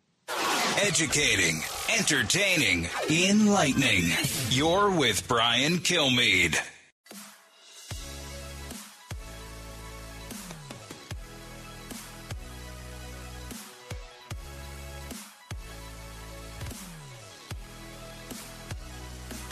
Information you want. Truth you demand. This is the Brian Kilmeade Show. You want the truth? One word. It's a mess. I never thought that we fought so hard during World War II to find the country in a condition that it is today. But let me assure all of you, every time this country ever got into a problem, they solved it. So regardless of what's going on now, we will break this badness and get back to the good. And that is a veteran of World War II, one of the few remaining. I think we only got about 120,000 left. And he was talking last night after he got his award at the Patriot Awards. His name is Andy Negra. He's 99. And he just talked about, he was fantastic, by the way. He could, just goes to show you, when we talk about President Biden, I'm not talking about his age. It's how he's acting. And this guy, Andy Negra, would do a better job as president than President Biden right now. Only 125,000 of these World War II veterans are alive. He thinks he's going to be the last one standing. He was married for 71 years, but talked about how he was in the invasion of D-Day and how much it meant to him. And he looks around the country right now and he sees a total lack of appreciation and understanding of our past, of World War II, who fought in it, but he's still optimistic about it, about the country. So these are important qualities to bring up because a lot of people are getting a little, worried about the direction. I'm worried because there's so many things that are bizarre. Did you ever think you'd be in a situation where Gen Zers think that Bin Laden, did you ever think that Bin Laden made a lot of sense? That's what we're hearing right now on TikTok. Do you ever think we'd be in a situation where it's kind of 60-40, whether we should support Israel with everything we got? Did everyone think we'd get to the point where anti-Semitism would be so random? In New York alone, it would be up 425%. Did you ever think we'd get to a point where a Palestinian group, not a Palestinian group, Palestinian supporters who never thought about Palestine before, by the way, or what could be Palestine if they didn't blow up all the deals that were offered to them, never thought about before, but just see a way to go against the country, in my view. Everyone's probably getting paid. Ripping down pictures of hostages, of innocent people that were just taken out of their house, maybe after an arm was chopped off or a foot was lost. They still took them anyway. Of an 80-year-old woman who was taken out of a wheelchair and taken hostage into the bowels of Gaza. They were replacing the pictures with pigs. You believe that? I mean, that's where we're at right now. There's so many things that are so bizarre.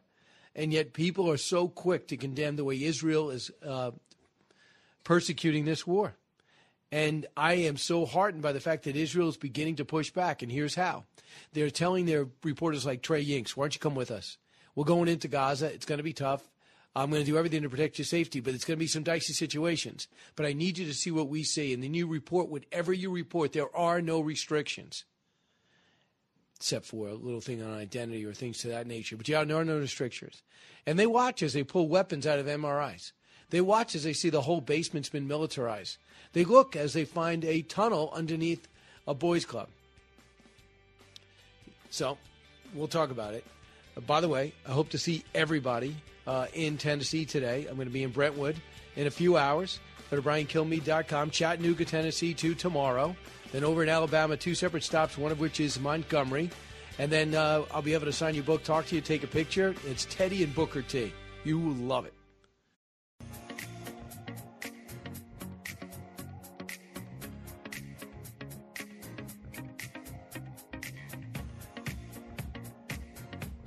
From his mouth to your ears, it's Brian Kilmeade. Robert Hur is a conservative. He was a law clerk to Chief Justice William Rehnquist. He was nominated to be U.S. Attorney in Maryland in 2017 by Donald Trump. So he's not some liberal or Joe Biden-leaning prosecutor. Second of all, there are differences between these cases based on the indictment that we've seen of Trump and Mar-a-Lago and based on what we've seen from the public reporting. Starting with knowledge and intent, we'll see, but presumably Robert Hur has found there was no evidence that Joe Biden had criminal knowledge and intent. Donald Trump has acknowledged publicly he knew he had those documents, and he's alleged to have had criminal intent.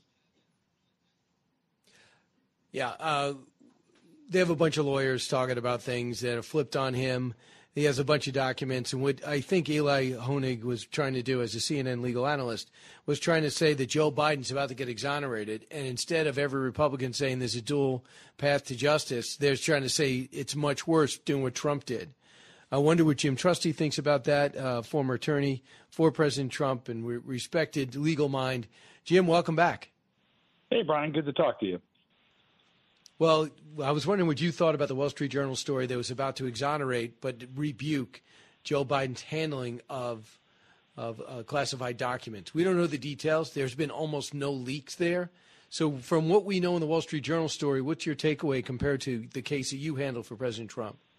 Well, look, from my perspective, it does feel like a two-tier justice system. And there's a lot of reasons for that. I mean, one is the starting point of any documents that Joe Biden had in Washington or in his garage in Delaware were ones that he never had a lawful right to take anywhere. You know, the starting point is President Trump was president when he came down to Mar-a-Lago. In fact, he landed early in the day. Boxes were moved into the house while he was actually still president. So Presidential Records Act affords him all sorts of immunity from my perspective.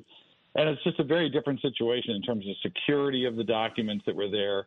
But Biden literally had to have taken stuff out of a SCIF, out of a secure facility. And that's why early into the process of the Delaware investigation, even Dick Durbin, of all people, was saying it's just wrong. He shouldn't have been able to, even access these documents off campus, so to speak. So, it's early. We don't know what Rob Hur's report is going to say, but the fact that it's a report and not an indictment tells me a lot, that it's probably right, that it's going to have some form of criticism, but not the ultimate criticism, which is an indictment. And I think I can't imagine, and this is probably a much longer conversation than you want right now, but I can't imagine that Rob's investigation in any way mirrors the intensity and the kind of unilateral rulemaking that took place in the Mar-a-Lago investigation. So here's more of the – I understand what you're saying, too. The other thing is, Barack Obama has 40 million documents. George W. Bush has 30 million documents for the library, not for the library. I just can't believe, Jim, did you ever take a step back, or did you know it already, what a sham it is when presidents leave? They get to do whatever they want. I'm talking about every president. I mean, didn't you think they would be – with all the forms there are in government, wouldn't you think they're like, hey, this is my request. Let me know what I get. And then when you reject me, I'm going to apply again, just like a normal system. Like you wouldn't be able to leave with someone's medical records. No, you touch on a great issue, and this is really the overriding issue that you can draw a parallel between Trump, Biden, Pence, and God knows how many other politicians, certainly Obama, with his thousands of classified documents sitting in a warehouse near a McDonald's in Illinois. So there's been problems with the management of these documents that goes back as long as we can tell. And that's really why they all should be being treated about the same, because there's a flaw in the system. And, in fact, when we were involved in the case, when I was representing President Trump, we wrote a very lengthy letter, a very procedural kind of letter to the House Permanent Intelligence Committee, basically talking about process, saying, look, the fix here is to not to demonize President Trump out of politics or even to demonize Joe Biden out of politics, but to recognize the system is flawed. There's no real accountability on the back end of any administration. And that's why every time a box, this was admitted by an archives testifier in front of Comer's committee, every time they've received boxes in modern history from Reagan on at archives, they've found documents marked classified. It happens every time. So, again, there's different nuances and different facts that are associated with how Biden got his hands on them, the level of security, whether they were related to specific things that mattered to the Biden family. But that's a common denominator that you've touched on that I think is really true. The system needs an overhaul, not criminalization. Right. I mean, the thing is, too, of course, Trump could have made it easier on himself and his legal team. Eli Honig went on to say this, though, when people brought up they're not the same. Cut 29. Let's remember, Donald Trump is charged with obstruction of justice now, and the evidence set forth in the indictment is really quite overwhelming. In contrast, Joe Biden's team, they came forward with the documents. They were the ones who brought it to DOJ. So two very big, very crucial distinctions there.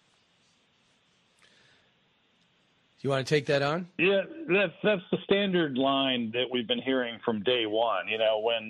When Mar-a-Lago was eclipsed by what I like to call Car-a-Lago, the Corvette documents in Delaware, all of a sudden it's, well, there's a difference. Biden was incredibly cooperative, decades later in turning over documents. And what we don't know from the outside is whether there was any semblance of a chain of custody, whether there was any any essential obstruction of any ability to prosecute done by the lawyers and the people that eventually turn these things over in Delaware.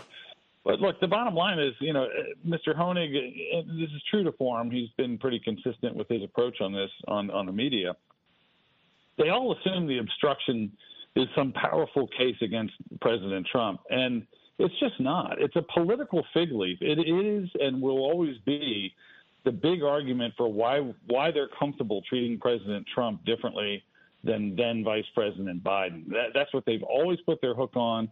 They have intimidated and squeezed witnesses beyond belief to try to come up with theories. They even tried to suggest that there were floods at Mar-a-Lago that were designed to wipe out emails. I mean, they came up with ludicrous things. And I think that they realize in their heart of hearts that even if they lose the obstruction count at trial in South Florida, that it will have served its political purpose. So I'm not going to prejudge that obstruction actually occurred. I think there's a lot of things that the media would call obstruction, which is actually typical in white-collar investigations, which is to challenge subpoenas, for instance.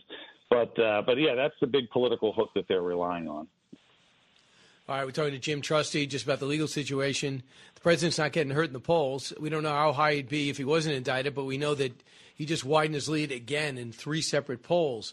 So President Trump is going to be looking at a full trial date. But, Jim, I don't know if you had a chance to look at this civil trial going on in New York. I think it's the most blatant sign of a political prosecution I've ever seen in my life.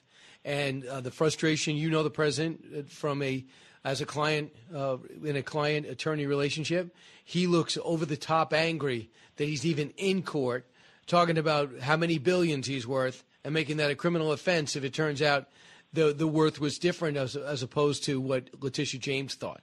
So this thing is really has to be must be really disturbing if you're a rich person looking to invest in New York. It should be disturbing for any fair-minded American. I mean, honestly, this whole thing, you start with Letitia James, who runs for office as a prosecutor, saying, I'm going to target this man. I'm going to bring him down. That's just wrong. And there's a lot of criticism of President Trump, talking to the press outside of this never-ending civil trial. But Letitia James is giving running commentaries. I mean, these are blatantly unethical actions by a prosecutor. It's a case that was turned down by real prosecutors, ones that are not particularly shy to go after President Trump in Manhattan. They realized it was a no-loss loan app case, and no federal prosecutor touches a no-loss loan application case. It's an academic exercise. So then you add into it the courtroom shenanigans of a judge who's clearly not particularly concerned about his record when it comes to looking biased, and a gag order that just got stayed by the higher court. A gag order in a non-jury trial, which is nonsensical from the start. So I think that the civil case that we're seeing in New York just really bears so little resemblance to a normal American judicial proceeding that it's farcical. And hopefully at some point it ends in a way that recognizes what a farce it was and is. Are you confident from what you know of the former president's legal team? Yeah, that's something, look, that delves into the world of kind of kiss and tell, as a former attorney. I would never get into that kind of game of saying, is that a legal term, kiss and tell? Not. Yeah, it's one I have been using, so I'm going to keep using it. Yeah, I don't feel comfortable doing the ratings game for folks that I either worked with or that took my place after I left. So, it's not particularly helpful to the public anyway, and it's certainly not something I would do to any former client. Well, the one thing I was wondering, was there any scenario we'd go back? I think it's highly improbable. There would be some conditions that I don't think would fall into place. So, no, I'm going to try to get out and work for my other clients and get a little semblance of normalcy back in my life. How dare you try to get normalcy back in your life?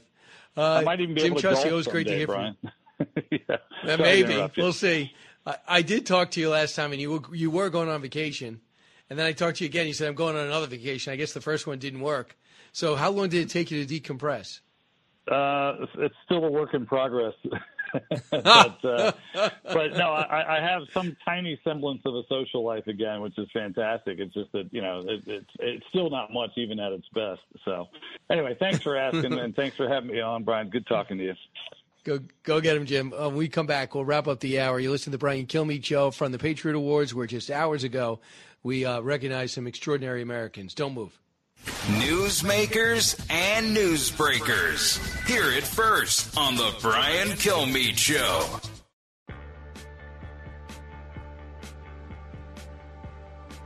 A talk show that's real. This is the Brian Kilmeade Show. Tuskegee, in particular, becomes a place where politicians want to go.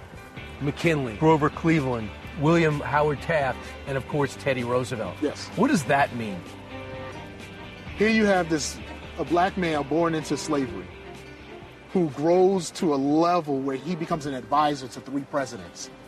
The man was a genius. He was able to prove that the American dream is actually possible. That's what really catapulted him into the national stage, because he said, if we work together, we can have our differences. I recognize you have a difference, and I recognize I have a difference. But progress is mutual. The revolutionary message was first heard at the 1895 Cotton States and International Exposition in Atlanta. Looking to not only advance his institute, but the perception of his race, Booker T. Washington became the first African-American male to address a crowd as diverse as his country. And just a little bit about these two and what they did for the country at a time in which the country needed to be moved forward. We always had the right leaders at the right time. We're waiting for them now. Maybe they're out in our midst. Maybe we're about to see them. But we had them back then. I talked about it with Teddy Roosevelt and Booker T. Prior to that, Lincoln and Frederick Douglass. Both lives overlap in a very unique way. And I brought it to life in Fox Nation, shot for over a year. And I think you'll love it if you go see it. And supposedly eventually going to be on our channel now that the war's calmed down. But today at 3 o'clock, I'll be in Brentwood, Tennessee. Then I'm going to Chattanooga, Tennessee tomorrow at noon. Then Madison, Alabama at 6. Montgomery, Alabama at 2 on the 19th. Then it's home, settle things down, and then I'll be in Bayshore, New York on Long Island, my only Long Island appearance, signing books at Barnes & Noble at 4 o'clock on November 25th. So, and then I'll be in the Little Point Bookshop on the 29th. And December 1st, I'll be in Missouri, Eureka, Missouri, which should be great. Then over to the Bush Library on the 2nd. On the 3rd, Page and Palette in Fairhope, Alabama, one of the coolest little towns you probably have not seen, but should. Dayton, Ohio on the 8th, Lexington, Kentucky on the 9th. It's going to be a busy few weeks, and I hope to see all of you individually at some point on the road. Meanwhile, and I'll mention a little bit more. You'll see a little bit more on One Nation. Coming up on One Nation this weekend amongst our great guests, we're going to have Dan Aykroyd of SNL fame. You're going to love his message. He's so funny. And we saw some of that when actually Weekend Update was humorous. We played some of those clips. We'll play some of those clips, and you'll like it. We're also going to speak to Mitch Albom. His book is great and sadly appropriate. It takes place with the Holocaust. And, of course, we know what we witnessed on the 7th of this month. And then we're also going to be talking about this Bin Laden situation. And I with Ayana Hirsi Ali, a former Muslim who had a fatwa put on her, has turned Christian. She's going to be joining us to put in perspective why the Hamas doctrine could be resonating, and believe it or not, Bin Laden's words, with Americans, which I find scary. I mean, I wouldn't even say scary. Scary is ridiculous. Scary is like a timid word. I would say shocking. How about that? Ayaan Hirsi Ali with Martha yesterday. You know, she's out with the Hoover Institute. She had a remarkable story, knows exactly the enemy we're up against and what drives them. And we asked about the TikTok story and why it seems to be resonating. Bin Laden's words seem to be resonating now with young Americans. Cut 20. I am surprised. I'm shocked. I'm disgusted like everyone else. But not at the kids, not at the 25-year-old, 20-year-old TikTok users. It's our education system. It's our media system. If you look at what happened in the last 20 years, it's the rise and rise of the woke mind virus. And what does the woke mind virus do? It propagates that America is a place built on slavery. It's about exploitation. It goes to other countries and it kills and it enslaves and it exploits and all of these things. So she knows. She's experienced. Cut 21 is more. The letter is essentially, it has the structure of a fatwa. I've had a fatwa against me, so I know what it reads like, and I have that background. It sums up all of these things that bin Laden accuses America of doing, but essentially what he's saying is he's applying Sharia law, and based on his understanding of Sharia law, America should, among other things, stop supporting Israel, stop all of these policies that he blames them for, but essentially America should accept Sharia law or no peace. So these kids on TikTok don't have that context because we didn't give it to them. So do you understand how unappetizing an anti-American Sharia law is? Do you know that it is the most ridiculous, sexist religion you could possibly subscribe to? And America, if Americans ever asked, do you want any mainstream religion or do you want to subscribe to Sharia law? What woman says, I'm tired of wearing clothes and being educated. I'd love to wear a burqa, cut out the eyes, and just stay in the house unless my dad or my brother or my husband that was assigned to me says so. I'd love to stop working in a career that fulfills me. I would love to stay behind closed doors and service visitors and strangers. These are the influencers who are actually saying bin Laden's words are so wise. This is really unnerving. I hate my country even more. Listen, if this is you and you want these things, we can give you a list of countries where Sharia law is already up and running. You don't have to massage around the edges and hope to convince us.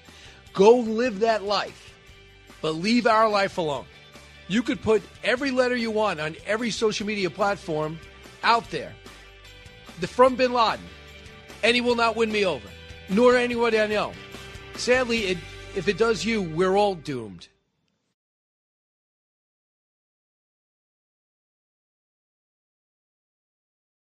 Kudlow on Fox Business is now on the go for podcast fans. Get key interviews with the biggest business newsmakers of the day. The Kudlow podcast will be available on the go after the show every weekday at foxbusinesspodcasts.com or wherever you download your favorite podcasts.